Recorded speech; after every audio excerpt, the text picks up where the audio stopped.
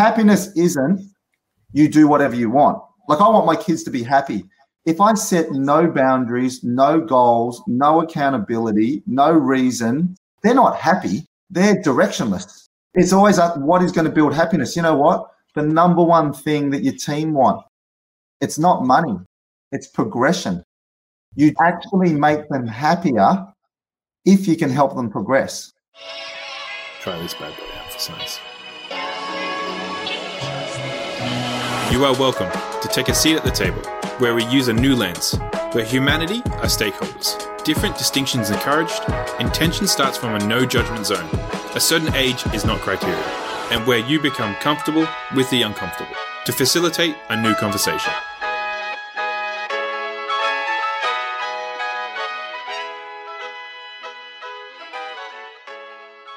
I do love my Asian Elvis, and Asian Elvis. And it's fun. This is going to be good. We're going to have a good time. And by the way, welcome to the Decision Table. Thank you. Thanks for having me. I'm excited. I've heard some of your previous guests, and oh my gosh, so I think you're doing something really good here, and I think good on you for keep putting it out there, and it's excellent. Well, here's the thing. I think nothing's ever going to change if we don't do things differently. Yeah, I love that. Is that deep enough to start with? It's deep. I was actually just thinking about this because I put out I'm doing these little snippets for radio, and it was a fascinating bit of research. 11 million inputs per second is what you get in your brain. You can only consciously process 40. So for the other is that because that's only because we've learned to do that, or is that our capacity forever? Look, I think as far as I'm aware of, it's a capacity, because how you handle the other 10,900,000 inputs is through cognitive bias. Based on past experience, you just approach things a certain way, like you're saying. And so the only way to change it is you've got to change your conscious thought, which means you've got to have a conscious decision and a conscious conversation, because otherwise what's going to happen every time you do it, you're going to react out of your habit. So yeah, this is why I think, like you're saying, having the conversations is the only way you're going to change behavior. But it's not just listening. You got to have a conscious thought, because whatever we talk about, everyone's listening and their cognitive bias is firing right now. Okay. And so it doesn't matter what you say. So you've got to hear something and go, okay, what is one thing that I can listen to that can maybe challenge my way of thinking? I think if you've got you've got the ears for it, you will see it. And, just randomly something an old friend and said to me, which I've taken, which is cool, is that the opportunity of a lifetime passes by you every day. Do you have the eyes to see it, the hands to catch it, and the heart to hold it? And I can look back on some of my times and I go, you know what, there was a key thing we did in our business that was one of the reasons why we were attractive for purchase, that I actually got from a restaurant owner. Okay. And that translated to an IT business. So it was pretty crazy. Are you just going to open that loop and leave me stranded here on the other side? Yeah, I just thought, I like keep people hanging on, and then. Yeah, I'd like to know more about that. Tell me. It was Peter Gilmore, who's business partners with Matt Moran at Aria Restaurant. And we were sitting down there and I was next to Peter. And we'll just talk. As you do, right? We had used their venue for some of our things, and so we were just chatting business, and it was really good. He was just saying how, look, we're a business on the single experience, and I'm like, okay. And he's like, think about it. We're a high-end restaurant, so people come in with expectation. It's a special occasion, and if it's not good, they are never coming back again. Right, so we've got a single experience to do it, and he was just telling me about their best customers always all went through a disaster, and then they watched how you react from disaster. Wow! And then it got me when he said this. I went, actually, you know what? My most loyal customers are the ones that we've had a disaster with. We've had a server crash, or we've had something go wrong. And when it got pushed against the wall, they saw how you reacted. And I'm sure that's with you. Your most loyal customers are the ones that when they were in dire straits, you went above and beyond contract and above and beyond the deal. And they went, Kiri Marie is the real deal. Like, she's not only competent, she cares. And then they advocate. They just go, she's awesome. And so the thing that he started, he said, we're not a restaurant business, we're a people business. And we kind of talked through that. And I went, you know what, that is really true. And we went back and we doubled down on that. We're not a tech company, we're a people business. And we changed the way of our engagement. We developed this thing called the Happy System. We were a global finalist for with Microsoft. We presented over in Seattle. You know, for those guys that are watching this now, we sold our business in 2018. One of the things that I know that the acquirer is still using, and when I say acquirer, and this is just not just private, they've now got venture capital funding. They're doing a roll up to IPO, and one of their lead indicators is still the Happy System that we developed. And isn't that amazing? And so, you know what? The good guys win at the end. They don't always win early, but I think when we embarked on happiness, hey, and if you ask me what I'm most proud of, it's that. It's that piece. Oh my gosh, Peter, so many things, so many questions I want to go down and start, you know, questioning behind it all. Like I think one of the interesting pieces that you talk about is this whole happiness indicators, right? One of the things that I have been working on, and I'm really excited the day we get to release this, is with a collaborative partner, and we're putting a piece of technology together to sort of look at indicators that are things that we think are way more important or just as important as some of the KPIs that we would think in business are important. Like what you're saying with the happiness indicator.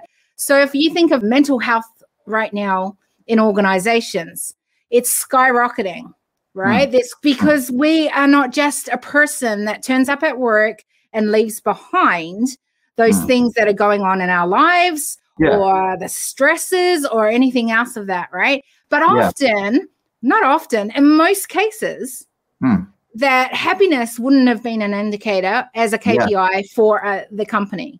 So why did you think this was important? Because these are the things that we want to make sure become important, because we all know it, just like you've been saying, if we're not conscious about something, it doesn't become a priority. Yeah. With what you're saying, I can 100% say that initiative you're doing is the way of the future, because I've lived both worlds. And so I think with what you're doing, I'm super excited to see that development. The thing to say, it's not a warm and fuzzy. This will change your life. This will change your business. You will have more profit. You will work less. It's a piece. Now, how it started. So there's multiple influences, but one of them being at the end of one financial year, we're sitting with our board. We're reviewing, going through our numbers, and we had done really well, but none of the partners were happy. We're all doom and gloom around this boardroom table. Wow. And literally the board are going, what's your problem? Like, this is great. On paper, this looks amazing. It's amazing. And then we were there going, what is our problem? Was it because we weren't Facebook? Was it because we had a diluted sense of self-importance or reality and we wanted even more, or impatience? And it was actually one of my partners. He just said, you know what? I just want to be happy. And we said, we don't want to be rich and dead. And it started naively, but we said we wanted to pick happiness over profit. Yeah. So we wrote this down at a board meeting, and it sounds all fantastic. We had to make tough decisions. We made decisions that on the P&L looked detrimental. Yeah. Like what? So one specific one, which was a big one, is back then we were running our own private cloud. So we ran our own data center. There's a lot of work to do that. And it was causing a lot of pain to the organization. And we didn't think it was actually differentiated to our business. And so we migrated to public cloud and built a new solution around that. On the P&L, we were going to lose money, right? Because you can measure compute, but it's hard to measure all the course correction and the problems and redoing things. Like that doesn't, when you do it wrong and someone's got to work back late till 2 a.m. and then they don't show up till the following afternoon at 4. How do you measure all that human productivity? You can't see that in the P&L. And what we found is with 1 year later, the revenue grew 30%, which was amazing. The profit stayed the same, so that wasn't good, and that was a hard year. Interesting. The year after that and the year after that, we grew 30% revenue, we grew 30% profit. We were doing that type of double-digit growth on revenue and profit. Basically, we came up with a theme, which is apparently money doesn't make you happy, but we found happiness makes money. And that's interesting. Yeah, and this is a whole system. We totally changed how managed service help desks will run. Like you have all when you're talking about changing KPIs, let me tell you about a hard environment to KPI, help desk. It goes like this. How quickly did you pick up the phone? Yeah. How long were you on the phone? How many tickets did you resolve? What's your mean time to? It's soulless. It's whip. Yes. You know what you've got? Massive high staff turnover because every team, absolutely. They don't want to be there. They want to be doing the high-end stuff. So we were having about, at one point in that department, a 60% staff turnover. Okay? Whoa. Part of the happiness system we did, like at that stage, everyone goes, wow, your company's growing so fast. You're always placing ads. And I'm like, yeah, because we're always replacing people. Yeah. It wasn't not good. No. And then with the happiness system, we just measured one thing. We didn't care how long you spent on the phone with the customer. Just what happened is when that ticket got resolved, they got this email or basically a button, and it said, hey, are you happy or are you sad? There was a green smiley face. There was red. It was deliberately binary. Wow. We didn't want to have a scale. We wanted the customer to make a call. Either you're happy or you're not. If you're happy, you're happy. If you're not, say so. And then all we measured was our team's ability to deliver happiness. So if you walked into our office and the big rooms, there was this big smiley face like this. Yes. It had a percentage number in the middle to say what was your percentage happiness rating. Now, behind the scenes, we had all the usual metrics. We could see the heat maps of who's closing tickets, who was slow, who was this, call recording, everything that a best practice help desk would do. But the only KPI that we had plastered on the wall was happiness. Your ability to changed what we did, changes what you do. And like you say, I know you're massive on the human-to-human connection. Yeah. It did this. Imagine this. I'm a help desk guy, and I go, hey, man, I closed 20 tickets today. Okay, it doesn't really get you buzzing. But along when you did this system, you had the ability to just type in a comment. And when we would do our team huddle on the Monday where we got the whole team, if a customer wrote a happy report, we would read it out verbatim. And so it's like we're coming in on Monday and it's like, here's the leaderboard. AJ smashed it out with 30 happy responses. He got 5 interactions. We're going to read them out to you. And it'll be like this, Bob from customer 123. AJ, I know you're a married man and I'm a married man, but man, if you were single, I would date you for sure. Thank you so much, right? They do those types of statements. Guess what? If you don't do that, it's this. What did you do? I fixed a printer issue. I closed 20 tickets, but now it's this. Thank you so much. Because you did this, you fixed something that I tried to fix and I couldn't, and it meant this. And it's everything I know you're passionate about. It's human to human. Yeah. And I can't remember the author, but the new term is firms of endearment. Like people care about your values. People care that you care.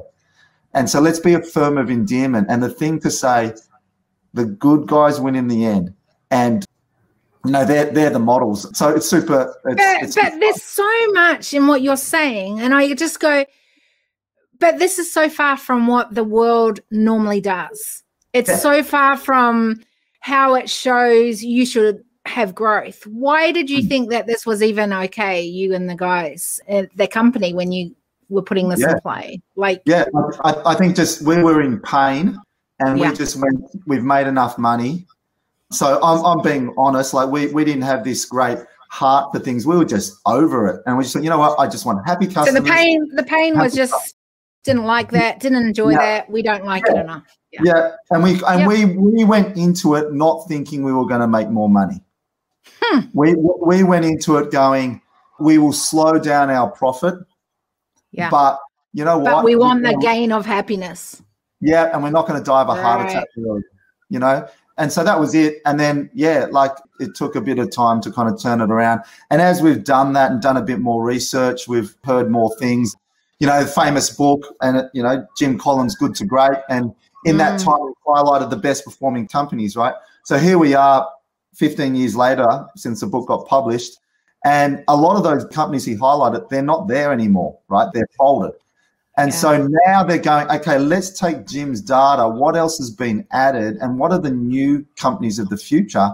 And if you Google firms of endearment, there's some new literature on that. It's Can't wait to. That sounds brilliant. Yeah. And then it specifically talks about companies with values win. And I also think some of this thinking on happiness, I think it's been there for a lot longer than we think. I was chatting with the CEO of Paspali Pearls. He was random. We were at a holiday resort and we just connected our tables and just started sharing. They are some of the best conversations, by the way. Yeah.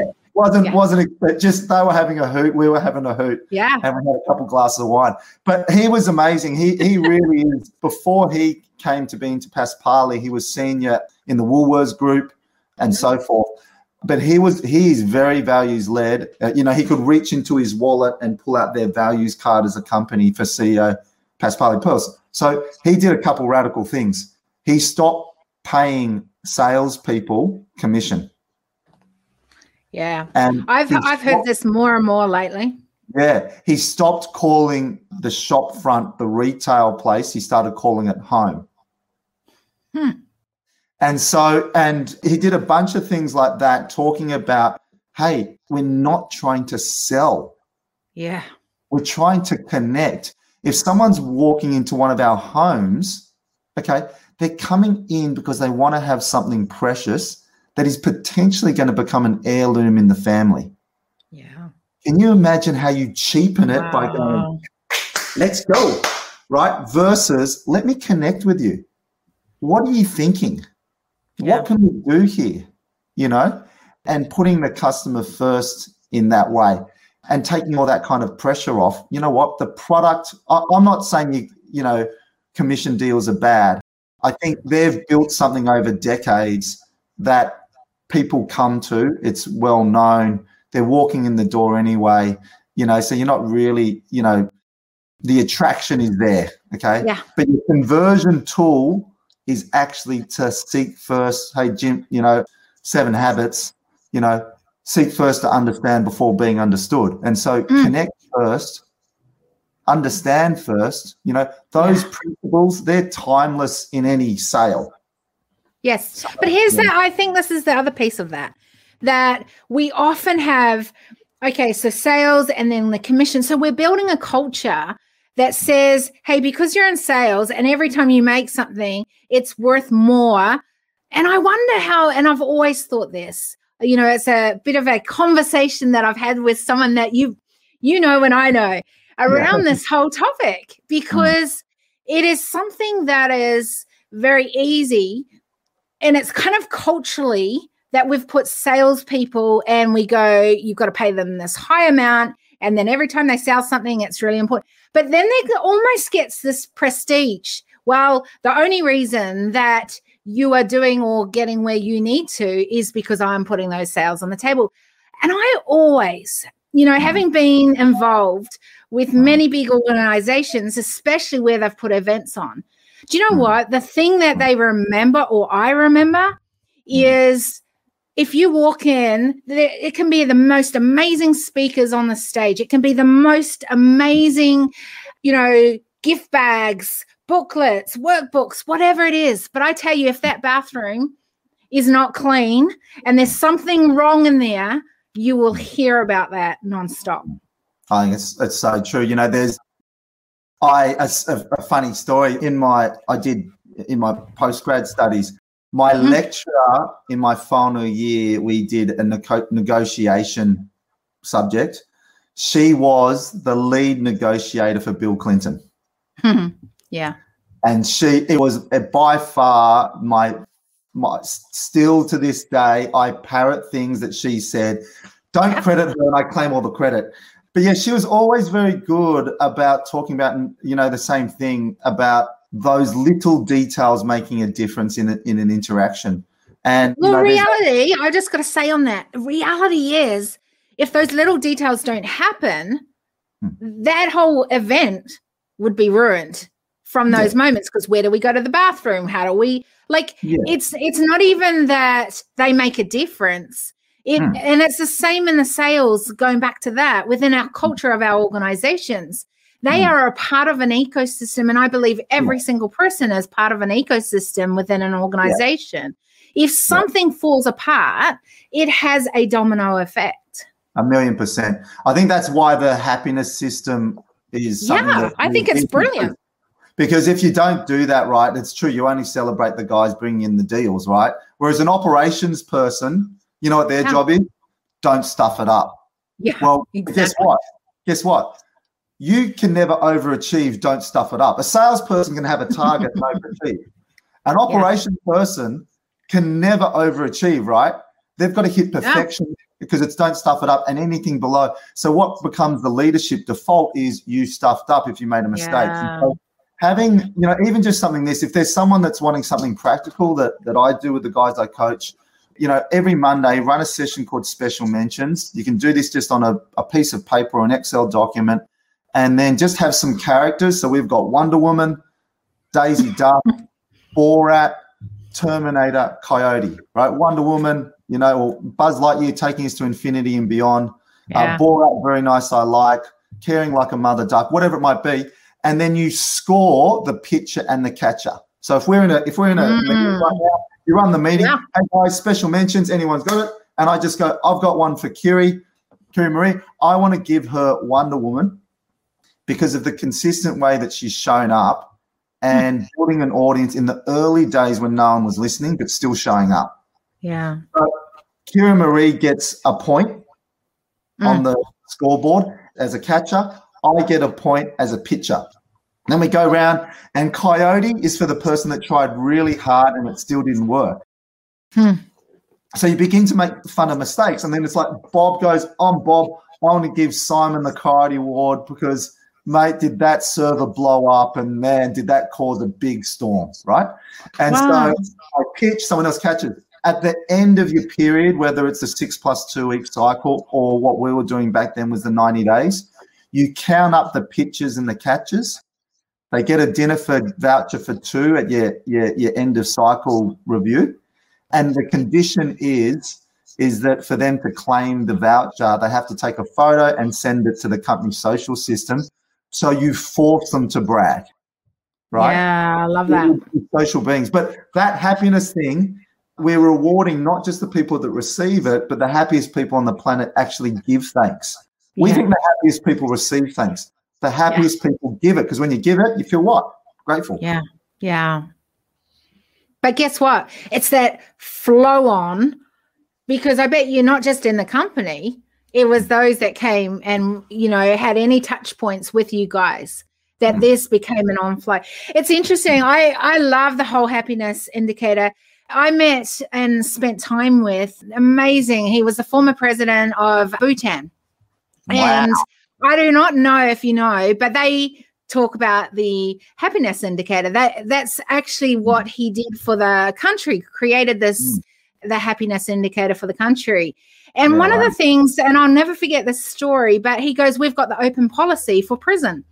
And I was like, what do you mean? And he goes, well, if someone goes, say their father goes into prison, the whole family come into prison and there's open doors. Wow. Yeah, because they actually realized that we could, go punish the father for what it was, but actually this does not sort anything out. It doesn't change the culture. It doesn't change what is the problem that maybe he ended up in there in the first place. And then the domino effect of how that affected families. Phenomenal results as a country from that. And he was the most beautiful guy, by the way, too. That's inspiring. And, and that's it. This is why these conversations are courageous. And I think for anyone watching or listening this later, like, it's easy to tell someone else what they should do. Oh, you should listen to that guy and do it for the country. And if someone's listening to this, they could well be a senior manager or a business owner. Yeah. Okay. It's not up for someone to do it. It's for you to make that courageous step. I think the thing is that there are, I can say is, you won't be the only one doing it, but to bring this into your company and understanding what happiness means, right? So when you first hear it, happiness isn't you do whatever you want. Like, I want my kids to be happy. If I set no boundaries, no goals, no accountability, no reason, right? No, they're not happy, right? They're directionless, and directionless people are unhappy. They don't feel like they've got a foundation. And so it's always what is going to build happiness. You know what? The number one thing that your team want, it's not money, it's progression. Yes. So you're going to actually make them happier if you can help them progress. And I describe it this way. I go, hey, guys, look, if you want to play suburban football, don't turn up for training. You're still going to run on the park on Saturday. There's nothing wrong with that. But if you want to play A-grade league, then it means if you don't show up for training, you're not going to get a run. And at the top levels, it even means that, you know what, you're going to sign something in the contract that even talks about your social media. So the best in the planet are held more accountable, not less. The best on the planet have more goals, more foundations, more feedback, not less. Whereas if you don't want to be the best in the planet, you actually don't want to be pushed, right? You want to be left alone. Yeah. Federer has got a coach. He wants to be pushed, right? And so we would just say, so where do you want to play? If you want to play suburban league, that's not how we're playing. Nothing wrong with that. We don't make a judgment on that. But we believe in excellence is going to build something in you called just that sense of you developing. The older you're getting, looking yourself in the mirror, being proud of what you've learned, what you've developed, and more important, how is, you talk about flow and effects. How has your excellence benefited, something you're passionate about, humanity? Yeah. And how do you create margin? You cannot, how do you create margin in your life and expertise in your life so you can begin to help other people? And so, that's just, because some people might be listening and go, oh, happy, what's that? It's not just a free fruit bowl. It's not a I know, but this is what a lot of people do. And I just love the fact that you have given so many examples of where it is not fluff, this whole happiness. We as a human being, if we just think about us as a human being right now, one of the things we want is to feel happy, to help to make others feel happy. Like, it's not fluff. It's a value that most human beings, if you're normal, whatever normal is, that you probably are quite happy to make people feel happy, right? Like, so why are we not bringing some of these things, whether it's happiness, whether it's, if we just even think of the physical body, when we're not feeling or looking after our bodies, then when bringing that into the workplace, we're going to probably be quite sluggish. We're going to probably feel no energy. This is going to have a massive effect on what we bring. So we know this in our head. We know it outside of the company, the organization. Why then is this such a tough conversation? Because this is actually a tough conversation in many organizations to put it on the table as priority. And that's where I go back to humanity as stakeholders, because when we think of humans first, we have to think of, or in every decision we make, how sustainable is it if you're not feeling happy? How sustainable is it if you're doing these long, crazy hours, you get home and then you've got to work really hard, or there's massive stresses going on at home and you've got to bring that 24/7? Like, it's not. Yeah. And I think, why we're here, it's, you think about cognitive bias. How were you brought up? Yeah. We're brought up with reward and punishment, with carrot and stick. And you know what? I think, if you look at it, you go, I don't blame the previous generations for having scarcity thinking, because they went through World War I and II. Yeah. When my parents grew up in their village, there's no bark on the trees, right? Because everyone's so hungry they want to put something in their stomach. You go to China, right? The reason you can buy fried scorpion isn't because someone went, what a delicacy. It's because the country's been famine for decades, right? Good point. Yeah. Right? And so it's a bit like, well, you can't blame someone that they had true scarcity. We have the benefit in our generation where we don't have true scarcity.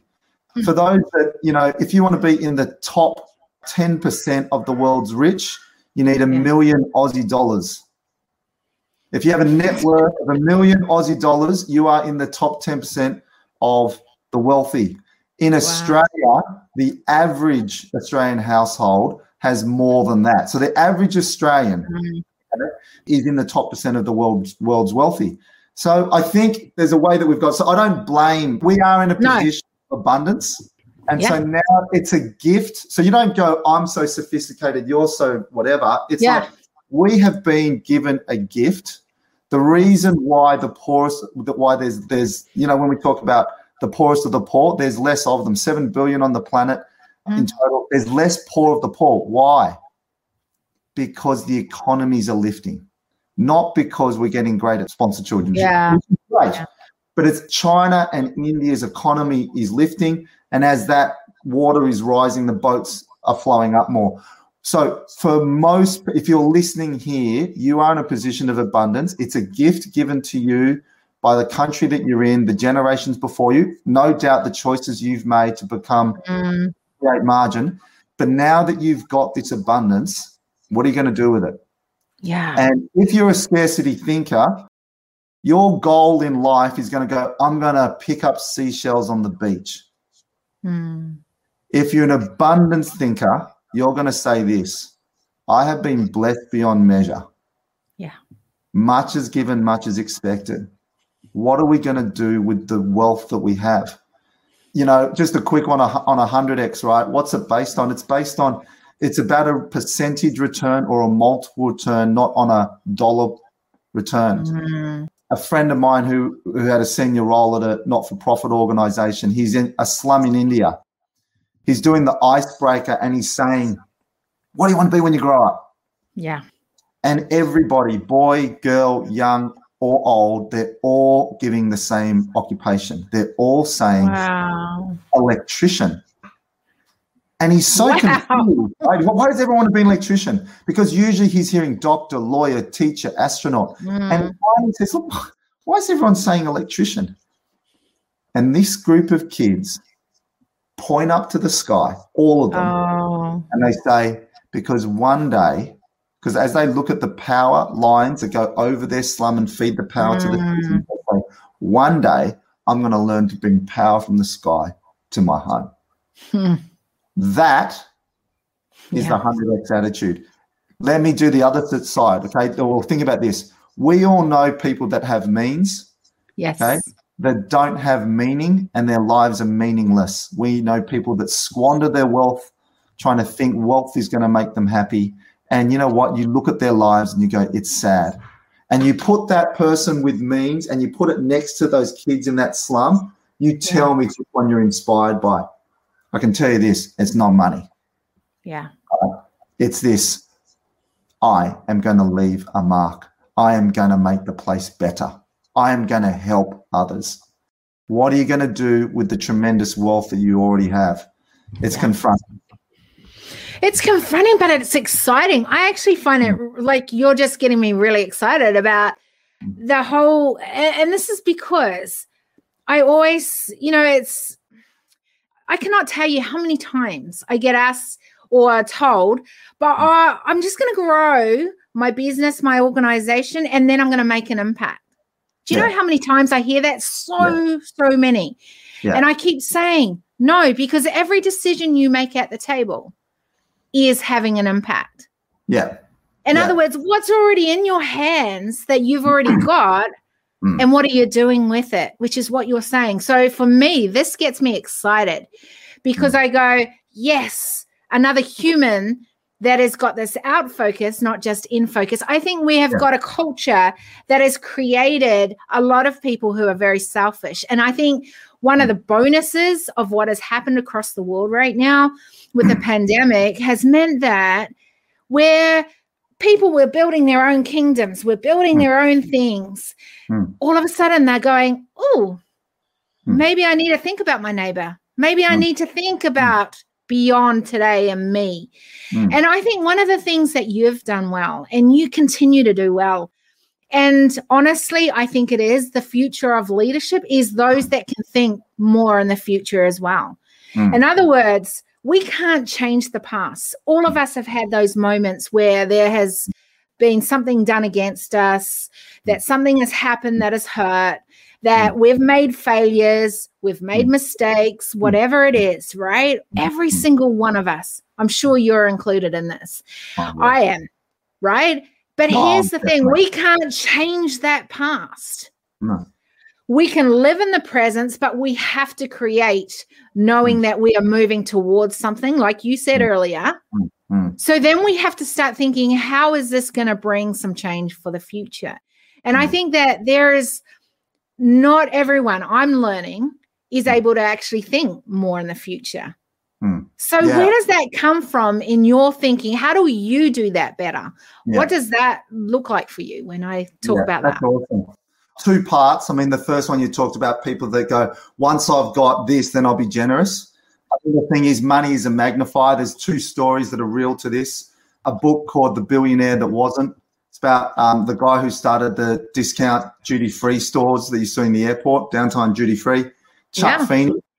He was reported multiple times in Forbes magazine as one of the top 20 richest people on the planet. The publication was wrong because Chuck Feeney at that time had anonymously been giving away his billions. Wow. And so that's what he's doing. He's actually the one that inspired Gates and Zuckerberg to start the pledge, the Giving Pledge. Wow. So it was because of his example of secretly giving away, and eventually it all came out that Gates met up with Chuck Feeney and got inspired to do the Giving Pledge. So that's a great story, right? Here's someone that's gone, this is what I'm doing. Now, guess what? His goal of giving it away, you know, the things that he's given away to and he invested in, never thinking he was going to get returned back, have all gone really well, and everything back kind of popped up again. I love that. But here's another thing. Because guess why I love it? Because when I know that someone who already has given, when there's more there, they're going to give more. That's why I love it. Yeah. Now listen to the other side of that. Yeah. A German billionaire called Adolf Murkoff. He tried to short the VW stock. It didn't go the way.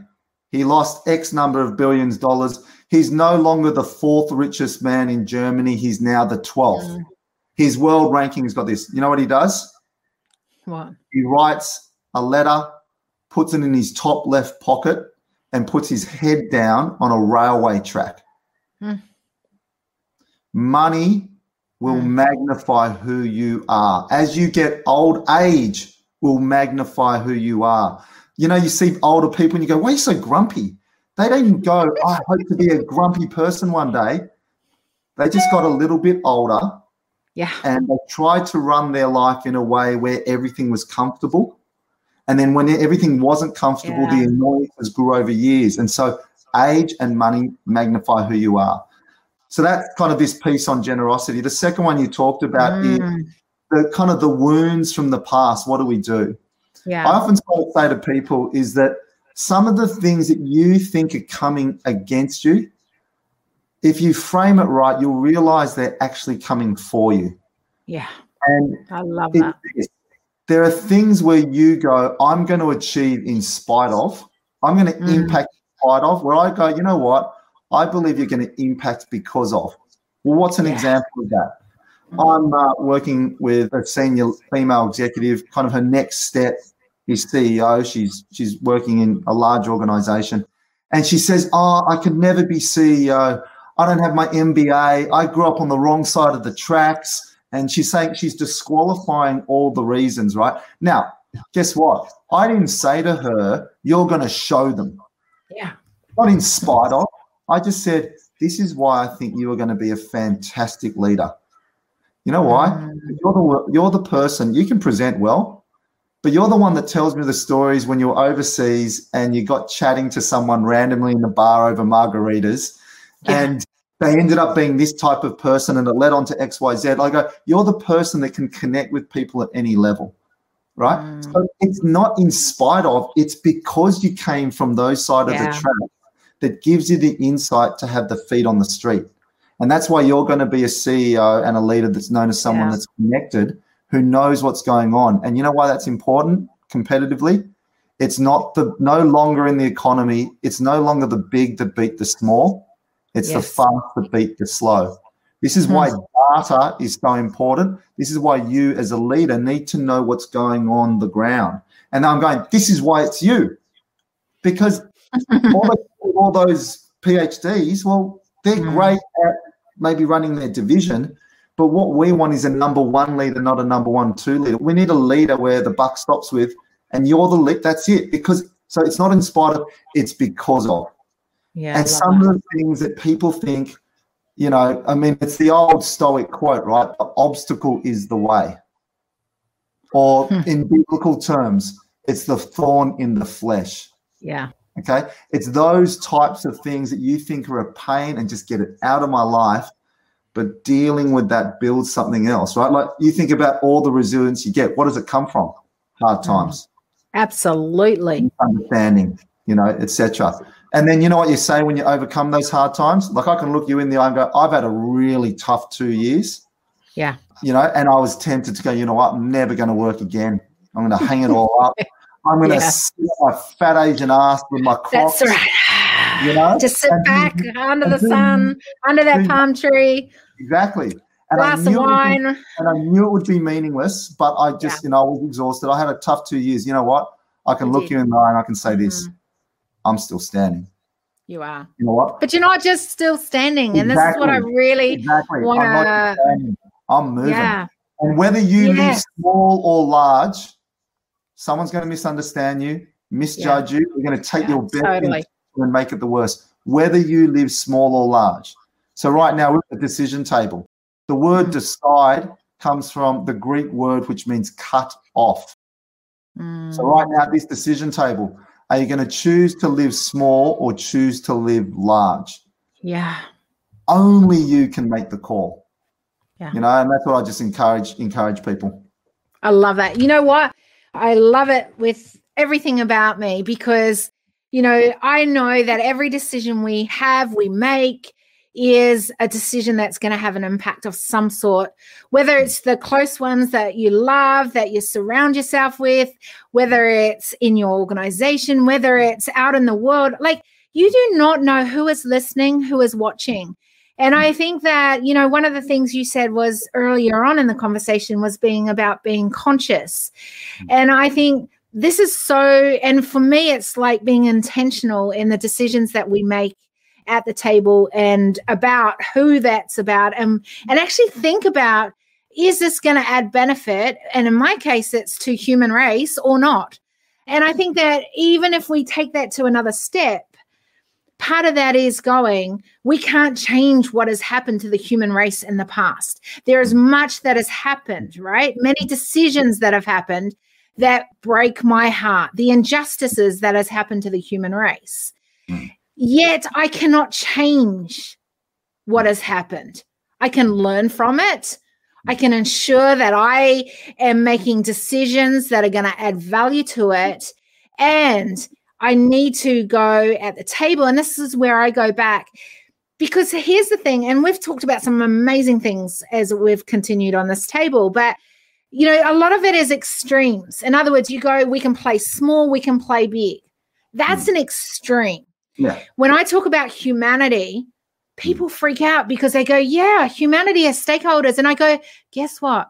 You, Peter, me, Kiri Murray, we are humanity. So that brings it right back to here. Yeah. And so every decision we make has an impact. And we can choose from today what that impact's going to look like, how big we want to play and bringing even a bigger impact or not. It's a choice, right? I mean, I think you've got it in that, that scroll bar at the bottom. It says all through the lens of ownership. Yeah. And something I say is ultimate responsibility. You can only be ultimately responsible for yourself, and you can only let other people be responsible for themselves. So, if people have gone through hurt and it's been generational hurt, well, my responsibility is to be patient with them as they deal with that hurt. And their responsibility is in the time they choose and in the way they choose is to let it go. So it's not my responsibility to say, let it go. It's my responsibility to say, let it go only to me. And so I think, like you said, it's in humanity. Humanity is about empathy. And so, empathetically, I go, I can't understand. I can get glimpses of what you've gone through historically. The only thing I can do in this piece is do what I can do. And I think ownership is going to be different for different people. Like for some people, politicking, is part of the ownership they do. They're into that. And that's, what? Great things have happened on the world due to politics. The fact that, officially the slave trade was abolished by William Wilberforce in England, that was through politics. That bill got repealed multiple times. Yeah. Through politics, through politicking, he was able to abolish the slave law. So great things happen through politics and through public opinion. I'm not a politician. And so the only thing I can take ownership, right? The only thing I can take ownership for is thank you for the people that are trying to politic in a way that is empathy-driven and humanity-driven. And all I can do, I'm a business person. And so the way that I can play part is solutions through business. That's the way I play. And it's no better or no worse than a politician or a lobbyist. And I think, when we see ourselves as common humanity, that's when we get grace, right? So we go out on punish them and stone them. You know why? No. We do that when we don't have common humanity, And again, there's that old biblical story, right? You know what happens? Just a quick one. It's super cool, right? Jesus, he's there. And all these righteous dudes bring up this woman caught in adultery. And now, can you imagine catching someone in adultery? Yeah. That's a bit of a setup to me, right? And then they're going, hey, the law says stone them. What do you say? We're going to stone her. And everyone's like, yeah, they're whipping into a frenzy, getting ready to stone this girl. Notice a couple things. The man's not there. Only the woman caught in adultery. You know what? Interesting. He's quiet. I imagine he kind of just picks up a stick and draws a pattern in the sand. And everyone's like, and he's quiet. And then he says, why don't you let the person who's done no wrong cast the first stone? Yeah. And everyone in that group, they've got rocks in their hand. And they think about that situation and they slowly drop it and they walk away. And now it's only Jesus and this woman caught in adultery. He's by himself now and he says, is there anyone to condemn you? Yeah. Is there anyone to judge you? And you know what she says? No. And she goes, guess what? Neither do I. Go in peace. That's when you talk about, that's humanity, right? It's humanity going, you know what? We all have the same fears. Yeah. When we take a dump, it stinks. It certainly does. We're all more similar than you think. And I think, and also in some ways, we're hopefully that gives us a humility as we lead. Your audience are massive influencers, have an enormous potential to do good. There's no judgment. There's just this great opportunity. You know what? Much is given, much is expected. We have a lot. There's tremendous opportunities to make a difference. I've chatted with you. I know you've done some amazing work in developing nations. What's the buzz there? How do you feel when your kids come and see something change, right? It changes you. Like everyone thinks about how it changes them. Okay, it does, but man, it changes you.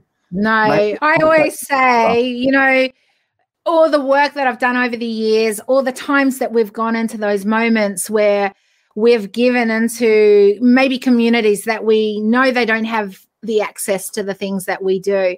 And we bring things in. I tell you every time that we have done something like that and our kids have been a part of it, we have gone back with more. Gone back with more. Yes, it has been amazing for the villages. Yes, it's been amazing for whatever. But I know as a person, and it's funny because I was just looking at photos today because I was needing it for something.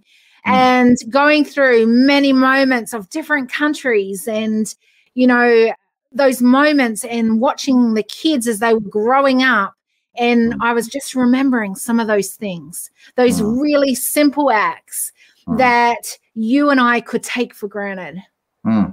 But when you do that in a place where that is not the norm, Oh, it changes the world. It really does. And it's those simple things, again, that can change such an extreme. It's those simple things of maybe giving access to the woman of a village, and she then knows how to bring income into the village, and it changes the whole village. That's where it goes from these, very extreme concepts, problems, issues, solutions that we need to come up with to going, it comes really simply back.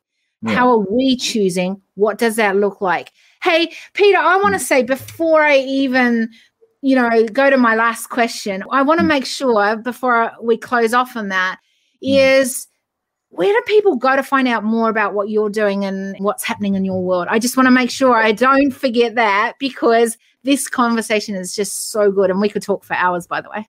Yeah, sure. 100x.com.au. And even on the website, there's an opportunity to book a meeting directly with me. Like I throw it out freely because I know the type of people that'll be listening out here. So look, love to have a chat and connect. Yeah, I love that. And I love what you're doing, and I love what you continue to do and how you're growing that and what that's looking like. And you have just the wisdom that you've gathered from the years of just doing the work and thinking about the next solution has given you so many beautiful insights that I think, anyone that's smart and wants to do it smarter, like you're the man to go find out more about. I really do believe that. Like, you've got some, and the heart of what you have beyond that is just amazing. So I'm always thankful for people like you in the world, because it gives me hope that there is a hope for the future of the next generations to come, right? It really, truly does. So it has come to, and you've listened to a couple of these, so but it has come to the one question that I do ask of everyone on the decision table. And that is, what are you taking from today's conversation? That's a great question. I think I'm going to continue to walk and breathe. I'm not going to puff and puff and run. I'm going to be led, not driven. And I think this is it. And I know that sounds almost counterintuitive, right? Because we've got this piece and we want to run and charge ahead. But, one thing I'm kind of aware about, I want to be led. I don't want to be driven. Yeah. Tell me more about that led. Tell me so I understand what you mean by that. Yeah, look, I think, some people might say subconscious mind and a bunch of other things, but I think who and why trumps what and how, and who and what. And so, the world's going to ask you two questions. Who are you? And what are you doing here? And if you don't have an answer, it's going to tell you. And I know as humans, we want to impact more than we want to be impacted, right? We want to positively create things. And so if we don't know who we are or why we're here, then I think that's going to, change things. So for me, my identity and purpose comes in a belief that I believe we've got a Heavenly Father. And that is, again, practical entrepreneurial experience. I'll give you an example. If you're a parent out there and you take your kids to a new place and they're scared, what do? Cling. Right? They cling to your legs. Yeah. Then what happens? They're clinging to your legs. They look up at you. They survey the scene. And when they feel safe with the overview of their mother or father, they explore. Yeah. So for you as an entrepreneur, what would be the decisions that you make differently if you believed you were deeply, truly loved and protected? You'd make decisions differently. Great question. Yeah. So, the God you perceive is the God you receive. If you think God's a judge, then you're going to receive judgment. Yeah. The major theme I see is there's someone who's a father. He loves you more than you know. And if you just felt loved, if you just felt safe and protected, you'd make your decisions differently, right? Faith and fear ask the same question. They both say, what if this happens tomorrow? Yeah. Okay. If you understood you're loved, you'll make it more with faith over fear. So that's the first one. I believe there's a father. The second one is I believe there's a king. And this king has given you a mission. Before you were born, if I can leave you with this and just resonate with it. And again, if you've got cognitive bias, just Just entertain it and chuck it if you don't like it. This old proverb, and it's awesome, it says this: before you were conceived in your mother's womb, I knew you. Before you were born, I set you apart for a higher purpose. Yeah. If the old Hebrew proverb is true, it's saying this: before sperm hit egg, I knew you. This means before you came into physical being, I knew you. You know what this means? You've got a soul. And I think if anyone's honest deep down, they might explain it away, but that's fine. But for me, I believe I've got a soul. I believe I've got questions that are more than atoms. And so you were known in your soul. Yeah. And then it says, before you came out of your mother's womb, I set you apart for a higher purpose. What if you believe now, putting those two together, you are loved intimately more than you know. You are guided and you're protected, and that you have a mission that is higher than you'd ever think, that there's people that you haven't even thought about that are counting on you. Yeah. That, you know what, you can see some of the people counting on you, customers, suppliers, team. You know what? There's a way you lead the people, your team, that they're looking at you.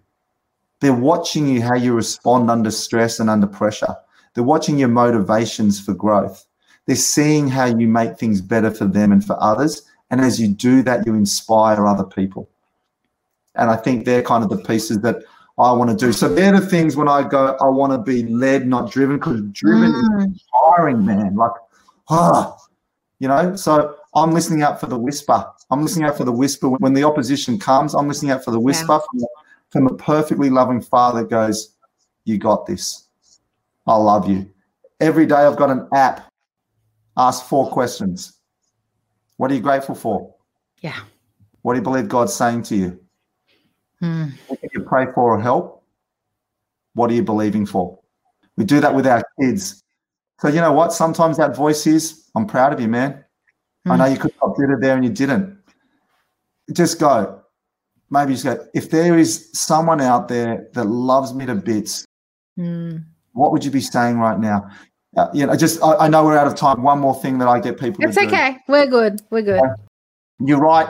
I get people often to go, if you're a mother or father, pick one of your kids, just one. Write them the last letter. Write them the last word you'll ever say to them. You know what you're hearing? People have written things like, I'll never forget the day that you came into my world. As you breathed your first breath out, I breathed you in. And they're going to say this, and I'm so proud of the man that you've grown up to be. You are kind. So there's going to be those things. I can tell you every single time something that's not in there. It is never condemnation. Yeah. It is never, hey, bro, you keep tripping up, and hey, let's try not to trip up, okay? That's a bit sucky. So all the condemnation we put on ourselves, right? So you as a human would love your kids, and your last words will be, I'm proud of you, and I want to see you fly. I'm not scared of your big dreams. I'm not scared of the impact you're going to create. So that's what I say, you know what? And that's what I just want to entertain. Okay, what if there was someone that loved you like that? Yeah. Decisions are done differently. Conversations are done differently. I love that. You know, the thing that I'm taking from today is all the reminders of things that, you know, just with the past. Like, it's funny, you bring up some biblical stories, and they are like ones that made such an impression on me. You know, you said about that he knows you before you were even formed, and that you had a higher purpose. Do you know, I kept that close to my heart for many, many, many, many years, because I could have easily had been not born, because I was born to a 16-year-old. And I don't take that lightly. And that hasn't been an easy journey for me. And it wasn't something that was a friendly journey, if you know what I mean. Like, there was toughness in that. But I have to say that at those crossroads, there was always those moments that I had a choice. I could make a decision, and I would be reminded that I could go this way, or that I had a higher purpose, and that if I have a higher purpose, why am I still alive today? It must be for some reason. And I think that some of the things that you've brought up through this conversation has reminded me of why those things were so important, why I've kept going, and to keep going no matter who I think is listening or not listening. And we don't know who we're helping, serving, or has made an impact just by having a conversation like today. We really, truly don't. And the other one was this. As a young girl, and I never really understood it, except as I got older, I began to really unpack, why did I do this? But I used to pray as a young girl growing up, and then through my younger 20s and 30s, until I continue, like it just has not stopped. But the one prayer that I remember more than ever that I prayed was, can I have the wisdom of Jesus? And the reason I prayed that was because I lacked so much in my confidence as a young girl growing up.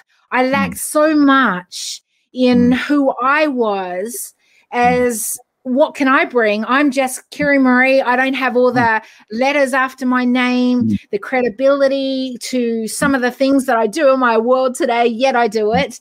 And, you know, so there was a lot of doubt and lack of, and not giving myself permission. And I was quite broken as a young girl, but I would pray this prayer. I just want the wisdom greater than, I used to say, greater than King Solomon, and the wisdom that Jesus, because I wanted to be able to say those words like he did, like the story you said today. And, you know, like I used to go, that one with the coin, and, he was challenged, who do you give this to? And he goes, give unto Caesar that is Caesar's, and unto God that is God. And for me, I was like, wow, I want to be able to be in situations, have conversations with people, and be able to have those moments where I know what to say, and I know what not to say sometimes as well, right? So thank you for those reminders. That's it. You're a living testimony, and I think if anyone's listening here and they're doubting themselves that way, it's something that helps me. The truth of God trumps the facts of this world. The facts might powerful. The facts might say you're not qualified. The facts might say you've made too many mistakes. The facts might say that you're not of good speech. The truth of God says this: I love you. Yeah. I have dreams bigger than you can think or imagine. I want the best for you. I want the best for others. I love you so much. And the things that you think have been coming against you, I'm going to use for you. The troubles you've had in the past, I'm going to give you double for trouble. The times when it feels dry, I will repay with goodness. You know what? The promise is the process. It doesn't happen like that. Like if you listen to it and go, where is it? Like he's not a genie. But when you understand, I used to hope he was, by the way. Yeah, the promise is the process.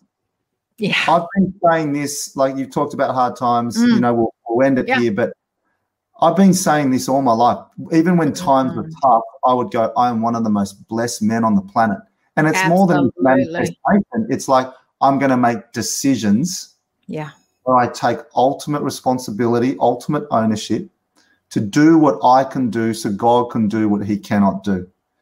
And when I do that, I've been pleasantly surprised. And you are a living testimony of that, Thank you. And so this is you. And now, and listening here, this is all of us. This is all of us that the building blocks can be uniquely shaped in such a way that all those hardships are going to be used for the good. And I hope that's an encouragement for people. Oh, I love the birds in the background, by the way, too. Woo, that getting on with this whole conversation as well, right? Like they're just joining in. Yeah, I love the fact that you've brought, growth comes from us having this conversation, having this, listening to what you're saying there, and bringing in today's world where there is lots of brokenness, where there is hurt, there is in some ways, there's scarcity mindsets. There's all these different things. And today, I love the conversation. You have brought such, hope, I believe, to the future, that we can live consciously today, knowing that we're not on our own here, and that there is a much there's much of hope in moving forward. And in fact, if we refocus, going right back to that big conversation around the happiness indicator, you know, where is that happiness coming from? What does that need to look like for you? And I love how you've shared, you know, so many droplets of wisdom. So thank you. Appreciate you so much. Love you. Love you. Right. And you. And I love you, man. Even though don't run away. Don't run away quite yet. I'm going to finish this broadcast. Okay. But yeah, thank you. Appreciate you and everything that you stand for. Thank you very much. Love you. Amazing droplets of wisdom for you from today's episode. Make sure you subscribe, ensure you leave an awesome rating and review. Our hope is this podcast creates a new awareness, activates ownership to what is next, a curiosity for the need to be part of the change, and to make footsteps of sustainability from today onwards. If you want to further your journey with us, then apply to join us at our next Leaders Movement Parlay. The link is in the show notes. We appreciate you. Help us to help build a tribe who make humanity as stakeholders. To achieve this together, recommend this podcast to leaders, innovators, and movement changers. Big love until we see you on the next Decision Table Series podcast episode.